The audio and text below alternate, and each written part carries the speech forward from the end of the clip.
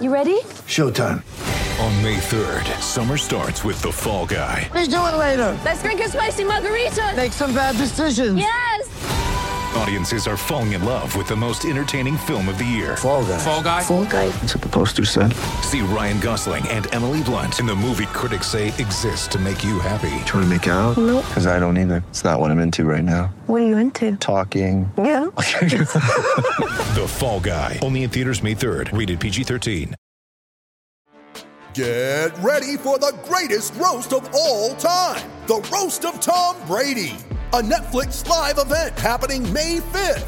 Hosted by Kevin Hart. The 7-time world champion gets his cleats held to the fire by famous friends and frenemies on an unforgettable night where everything is fair game. Tune in on May 5th at 5 p.m. Pacific time for the Roast of Tom Brady. Live only on Netflix. Hear that? Believe it or not, summer is just around the corner. Luckily, Armor All, America's most trusted auto appearance brand, has what your car needs to get that perfect summer shine. Plus, now through May 31st, we'll give you $5 for every $20 you spend on Armor All products.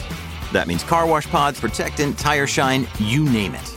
Find out how to get your $5 rebate at armorall.com. Armor All, less work, more clean. Terms apply.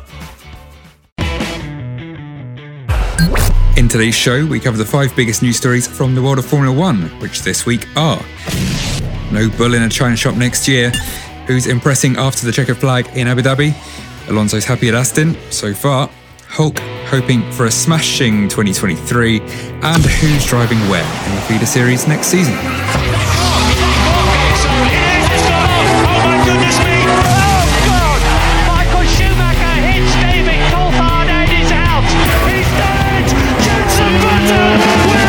Hi, I'm Louise Goodman, and you're listening to the fantastic Cut to the Race podcast. Hello, my name is Bernd Mailander, and you're listening to the Formula Nerds podcast. Hi, I'm Rosanna Tennant, and you are listening to the incredible Cut to the Race podcast. Hi, I'm Jordan King, and you're listening to the Formula Nerds podcast. Hi, I'm Crofty. You're listening to the Cut to the Race podcast. It's lights out, and away we go! Welcome to News from the Nerds, the midweek news show brought to you by the Formula Nerds. Every Wednesday we update you on everything you need to know from the world of Formula One. We are the Formula Nerds news team. Make sure you keep up to date with all the latest by visiting our website at formulanerds.com. I am James Mackenzie, and that's it. That's a wrap on F1 2022. But of course, there's still more news to bring you after that checkered flag in Abu Dhabi, and Abby's here to help me take you through it. Abby, how are you?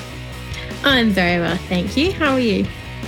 I'm good, thanks. And we also have Sam. Sam, as ever, how are things? They're okay. I'll be honest, I'm still recovering from that Hulk smash pun you made in the intro, but I'll be okay. Thank you. I'm sure. I'm glad to hear it. I'm sure we'll all recover from many puns throughout this show. But also, we might have some preaching, because it is the return of the preacher man, James Phillips.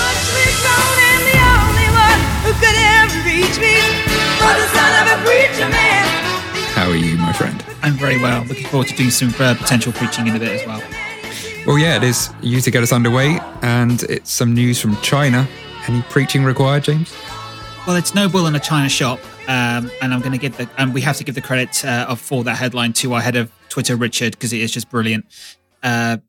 This has not been confirmed, so we can't say it with a certain degree of certainty, but BBC Sport are reporting that the Chinese Grand Prix will be cancelled for 2023, but the FIA have yet to confirm this. The reason being simply because China is doing a zero-COVID strategy, zero-COVID policy, and that means that if the F1 was to go to China, you're talking quarantine when you arrive, you're then talking around 8 days worth of isolation, including 5 days at a quarantine center, 3 days on the other side in your home, which means that the teams could be stranded in China 9 days after the race. And there's a lot you can do in 9 days when you're on your own, unfortunately. And if you're isolated, it's not an awful lot of fun, I find. So Stefano Domenicali is talking to Baku, to the Azerbaijan Grand Prix team, to try and get their slot moved to fill the Chinese Grand Prix vacancy if it does come up, but there's no confirmation that will happen. One thing it will do, though, if it is cancelled, potentially, is it will get rid of a rather should we say, silly idea that with F1 had when creating the calendar to take people straight from China, should I say, over to Miami within, I think it was like a week. So if that's not a bad thing necessarily if that goes, but obviously the Chinese Grand Prix being cancelled again is not great. But I mean, what are your guys' thoughts on the situation? As I said, we haven't got it confirmed yet, but we are hoping to have it soon. What do we think? Well, as we know, this is a rumour that has been rumbling on for some time now. But if the BBC are reporting it, then I think you can have some confidence in it, because as an institution, they obviously have to act with a certain degree of caution when announcing things. Obviously, sports news not being critically important compared to some of the stuff that the BBC does. But no, I think it's the right call given the climate at the moment. I think moving back and forward will also be the right call. Not replacing it again, or adding a 24th race again would be the right call. So it looks like it's heading that way. So yeah, slightly more manageable calendar next year. And yeah, it's a shame, but we keep trying to go back to China, but I just can't see that that's going to happen for the foreseeable future. So F1 then have a job to do with regards to their contract. Yeah, I agree. I think if they moved Baku forward, that would be better. I think you can try and replace it, but I feel like Baku would be the obvious one to then move forward. Otherwise, I think it's like a 4-week gap between Australia and Baku if they left Baku where it is, which I believe is the end of April. But it is a shame that it is being cancelled. I'm just surprised that it was on the calendar at all if they knew that COVID could become an issue at all, if they knew that there could be a potential to end up having it cancelled, or a risk of isolation with the teams when they're there, which obviously is not very good for them considering the tightness of the schedule so far.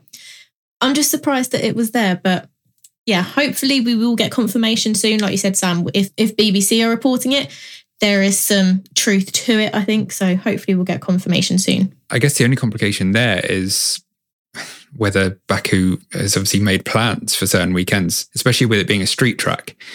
It can cause issues when you don't have a huge amount of notice. Okay, it's 6 months, but in the grand scheme of street tracks and what they have to do to make them happen, it could be a bit tricky. But I mean, I was actually going to ask, do you think that F1 made this calendar with the expectation that China would disappear? I'm going to say yes, to be honest. It's not the first time it's happened. Korea had a very similar decline and eventual disappearing act from the calendar back in, was it 2013, 2014? So I think they must have known it was always a possibility, but I would be very surprised if they thought there was any more of a 50% chance the race was going to go ahead. Yeah, there are always fail-safes here, right? And especially in the COVID era, there has to be alternate plans that can be made, and you have to kind of adapt on the fly to a certain degree. Obviously, China being provisionally put on the calendar is, again, because of that contract that they have in place until, I believe, 2026. But we've seen this before, albeit the inverse, where races have been announced, like the New Jersey Grand Prix or the New York Grand Prix that was going to be in New Jersey, which never actually came to fruition. So this isn't anything new in that sense. Well, moving back to this season, or rather just after this season. Yeah, the lights may have gone out in Abu Dhabi, but the teams didn't go home as they've stayed there for postseason testing.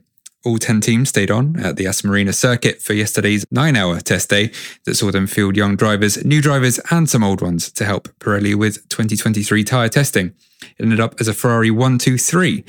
Charles Leclerc topping the morning session, Carlos Sainz taking over and bettering that time in the afternoon, with young driver Robert Schwartzman next up in third. So maybe the whole next year TM thing could be right after all. Dare we speak too soon?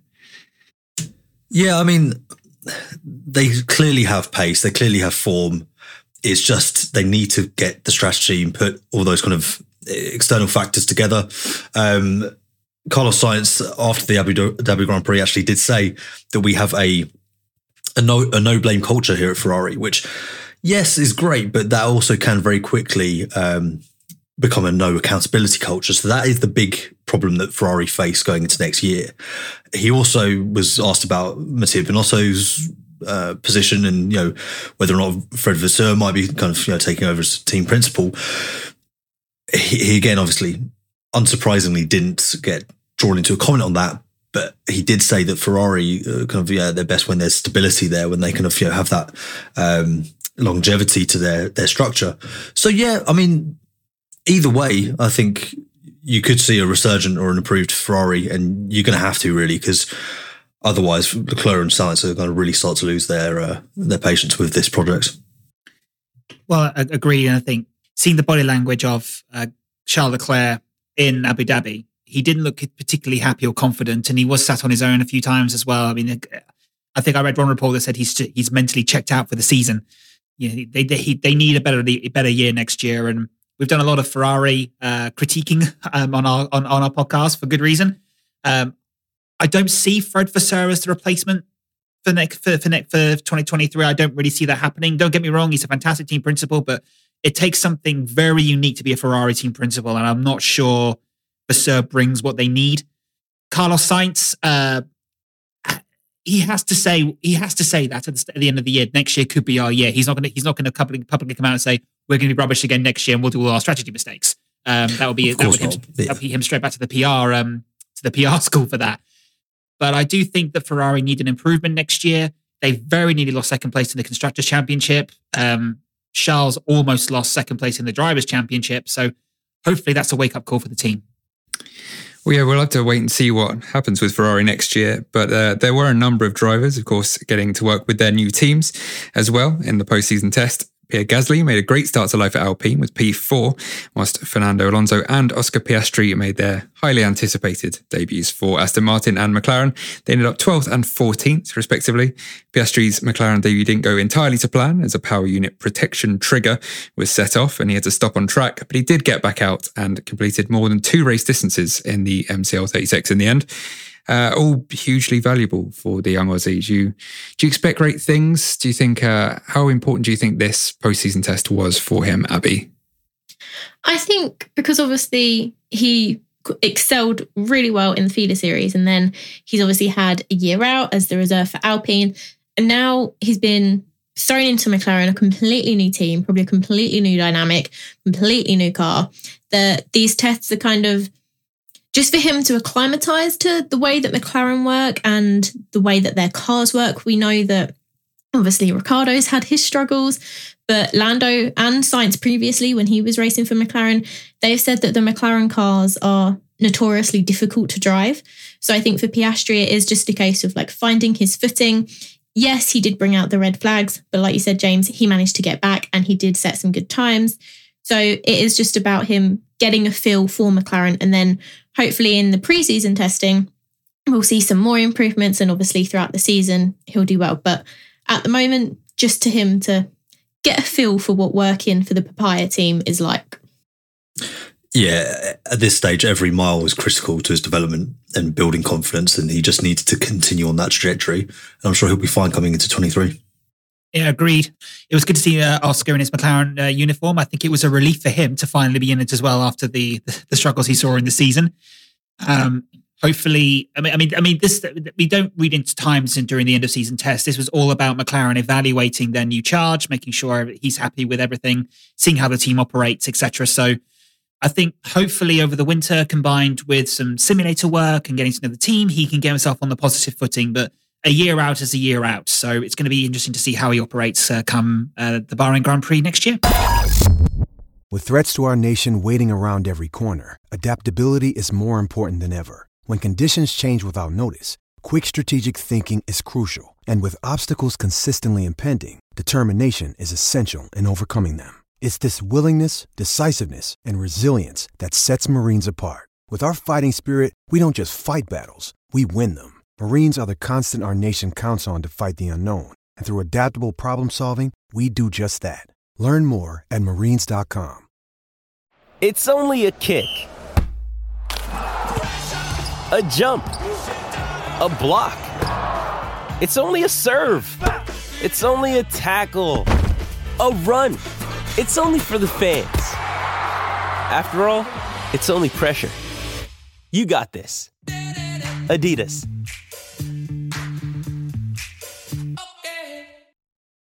When you need mealtime inspiration, it's worth shopping Kroger, where you'll find over 30,000 mouth-watering choices that excite your inner foodie. And no matter what tasty choice you make, you'll enjoy our everyday low prices, plus extra ways to save, like digital coupons worth over $600 each week. You can also save up to $1 off per gallon at the pump with fuel points. More savings and more inspiring flavors make shopping Kroger worth it every time. Kroger, fresh for everyone. Fuel restrictions apply.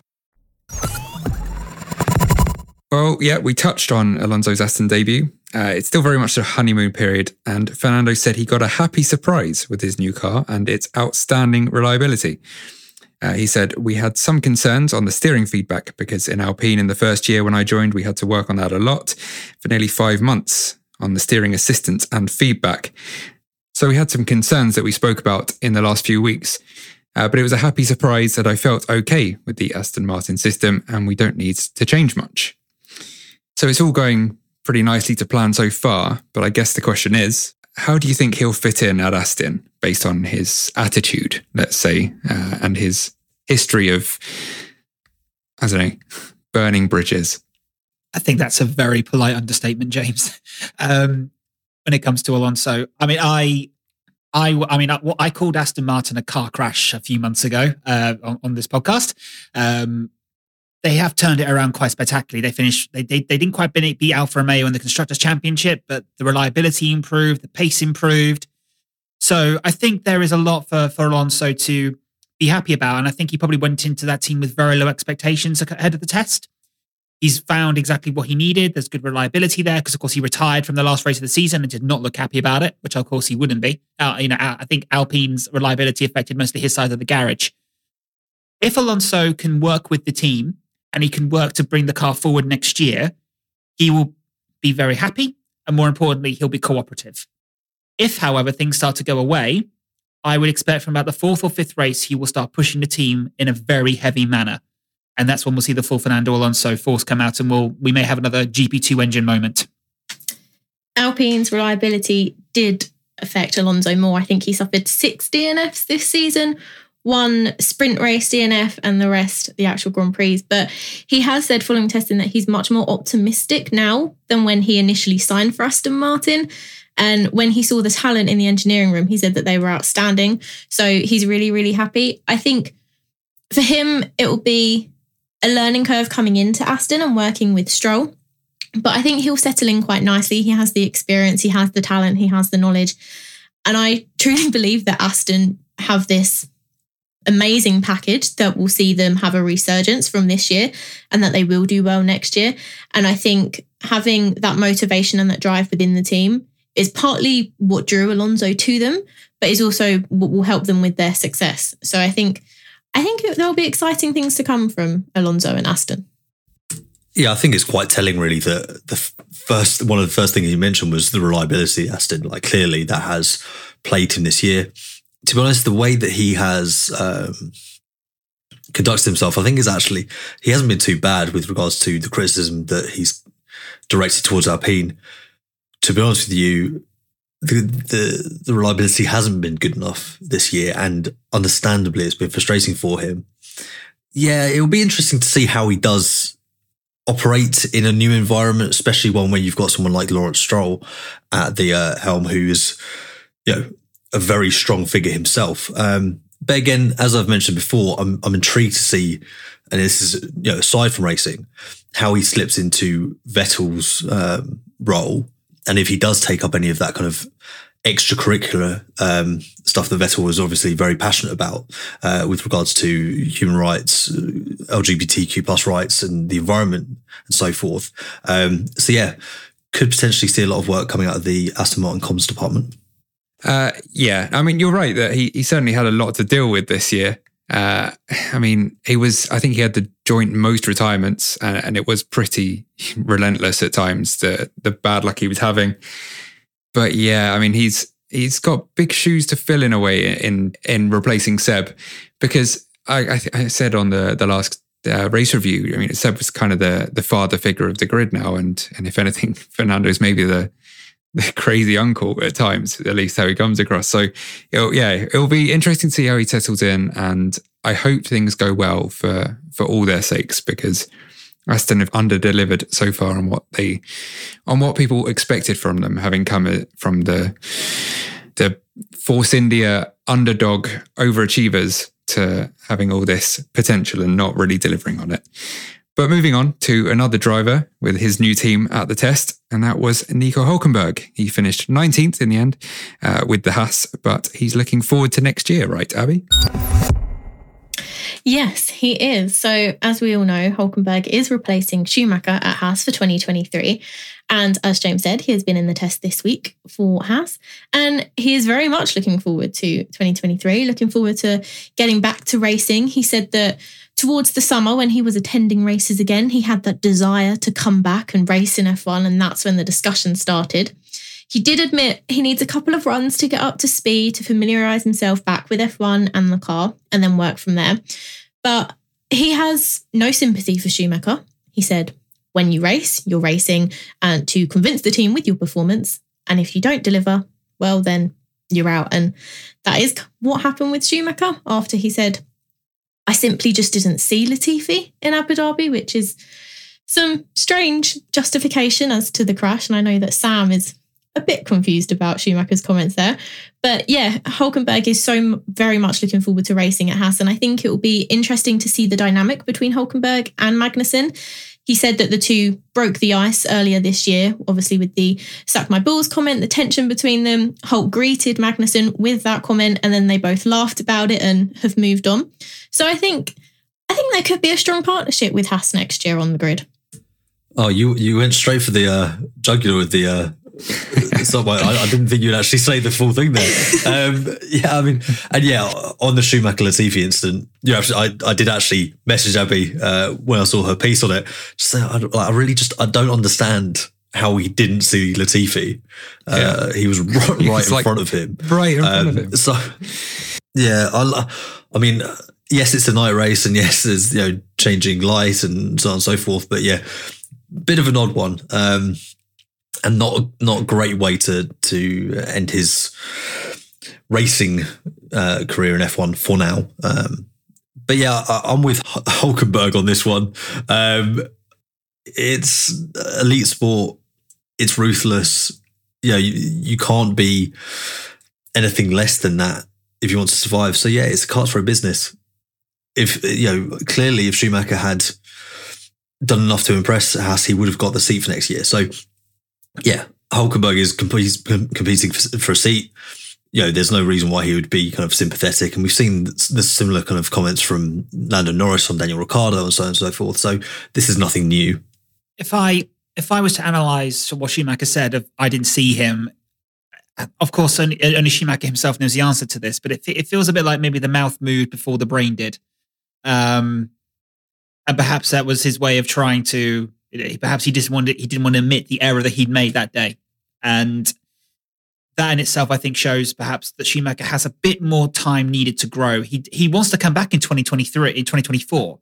I'm not sure where he would go. And he does deserve a second chance in Formula One, but I don't know where he would go away from the spotlights, because, of course, F1 doesn't really have a away from the spotlight moment. Even Latifi and the Williams was still heavily criticised.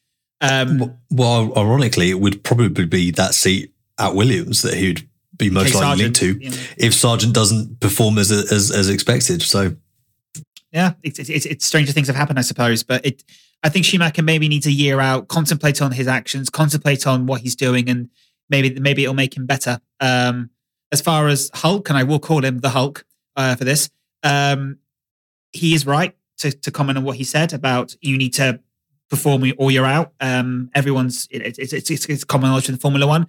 What I will say is I thought it was quite sad when Schumacher... Did you guys hear the last radio message from Haas when Schumacher was doing donuts? So Schumacher was doing donuts. Yeah, it was brutal. So Schumacher was doing donuts, Abby, and he was told by the team, we can't do donuts. We just can't. I'm sorry. To which Schumacher came back croakily and said, I love you guys too. It was quite harsh. And then he had a very awkward goodbye with Gunther Steiner in front of the team, which felt like effectively that Steiner had him by the collar and was booting him out the door, metaphorically speaking. And then an hour later, Hulkenberg turned up in his Haas uniform, ready to start. Moving on from Schumacher, who is known for having a particularly successful junior career on the road to Formula One, is those feeder series in themselves. So we are well and truly into silly season for F2 and F3. And we also have F2 testing over the next 3 days at Abu Dhabi. So we're going to quickly run through some of the confirmed drivers on the grid for next year. So bear with me here because there are a few names to get through. As we know, Zach O'Sullivan has joined Dino Beganovic and Paul Aaron at Prema in F3 for next year. Mary Boyer is stepping up to F3 with MP Motorsport. Gabriel Mini is joining Hitech. He performed very, very well in Jerez in the F3 postseason test back in September, as well did Gabriel Bortolesso, who is joining Trident. Trident obviously being one of the front-running teams in F3. What we know so far from F2 is that Frederick Vesti is moving over from ART to Prema, and he is joined by Oliver Behrman, who impressed massively with Prema in F3 last year.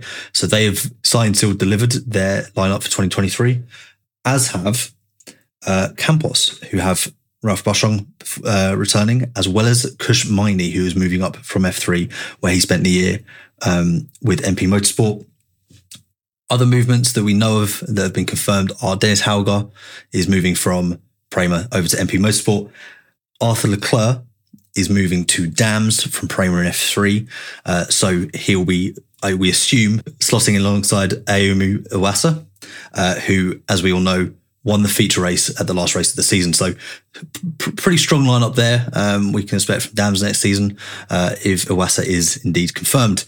And lastly, Clement Novalak is returning to Trident, where he finished third in the F3 Championship in 2021. As we know, he spent 2022 with MP Motorsport, where he partnered Felipe Drugovich, the champion, taking this team to their first team's title. I think I'm most excited to see what Ollie Behrman can do next year, personally, at Prema. It will be, I mean, it's so hard to predict how things are going to go in F2. Who would have expected MP and Drugovich, respectively, to dominate?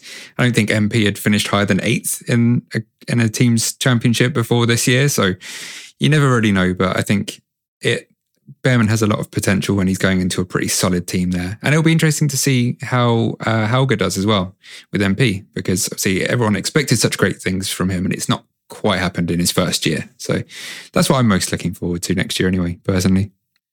I second it.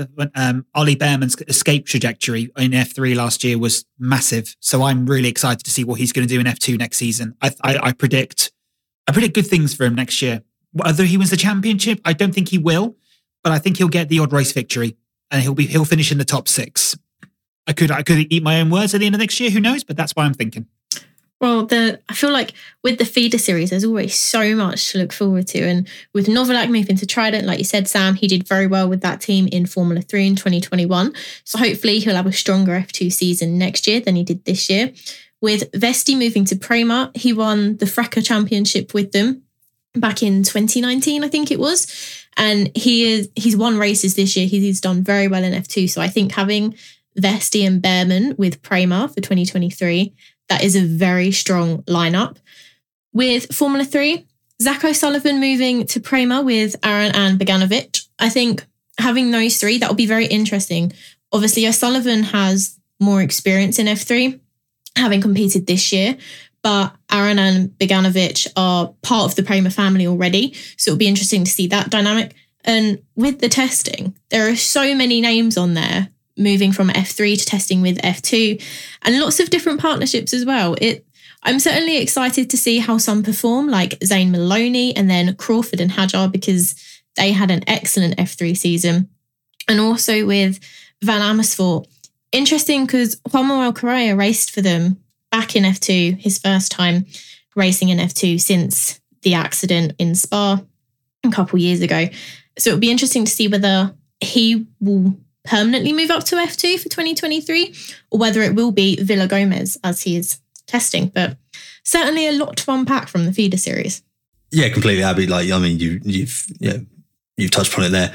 There's so much that's always going on in the feeder series, and there's so many variables. So you've got some drivers and some teams that you can put an educated guess on them being in the fight next season. So Frederick Vesti will be wanting to mount a championship fight, as will obviously Théo Pourchaire. Really, he needs to win the championship this next season.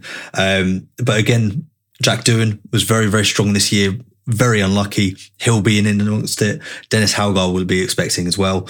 But also you've got drivers that develop at different rates. Some need a first season where they bed in and then they kind of push on. So a Clement Novalak, you could see some big improvements from the next season. But then someone like Arthur Leclerc, who was older for an F3 driver, or Victor Martins, will they adapt to the F2 machinery slightly quicker than some of their other rookies that, making the step up? So you just never really know who's going to adapt. And when Felipe Drugovich, for example, had one season in F3, a fairly decent season, but then stepped up into F2 and was immediately kind of winning races that first season with MP. Obviously, his second season was less successful, but then in his third year, he's walked this championship by over 100 points. So you can't really kind of tell until the start of the season. Well, only time will tell what the future holds for F1 and F2, but over the break, we'll also be looking to the past. James, do you want to tell us about that? Yep, so an exciting new project we've got coming up called Nerdy V10s. We're going to be discussing anything and everything to do with the V10 era in Formula One, maybe a bit before that as well. We've already had our first show recorded with the amazing Maurice Hamilton, the former 5 Live commentator and F1 journalist, which was really good fun to record. We've got a few other guests coming up as well. We've got a panel shows we're going to be doing, looking at what classic races are the best. We're going to be asking our listeners what they think the best races are as well. And we'll do a poll and we'll find out what they think is the all-time best classic F1 race. So if you like the sound of the V10 engine, let's face it, who doesn't? Please do have a listen and tell us what you all think. Yeah, I'm looking forward to that personally. I'm sure you all are too. But for now, thank you very much for listening to this podcast. Be sure to head over to formulanerds.com and all the socials of Formula Nerds to find out the latest on these and any other stories, as well as anything else a motorsport nerd could want. Then go and check out the Cut to the Race podcast, where last weekend we reviewed the final race of the year, the Abu Dhabi Grand Prix. And whilst it's the end of the season, we'll have some great stuff coming up for you all soon, like the Nerdy V10s, as James has just said. Sam, Abby, James, thanks for joining me. And by the way, just to prepare you, James, the old finishing rhyme is gone, so you've got a couple of seconds to think of something to say. Thanks for having us. Adios, amigos. Au revoir. All right, we'll go with multilingual. That'll do for now. But yeah, I bet you wish the rhyme was back. Yeah. Yeah, I missed the rhyme. I'm so sorry. I won't do that again. I mean, we've done worse. But until we do come back and do worse again, it's lights out, mics off, and away we go. Until next week. You're listening to the Cut to the Race podcast. It's lights out and away we go. Sports Social Podcast Network.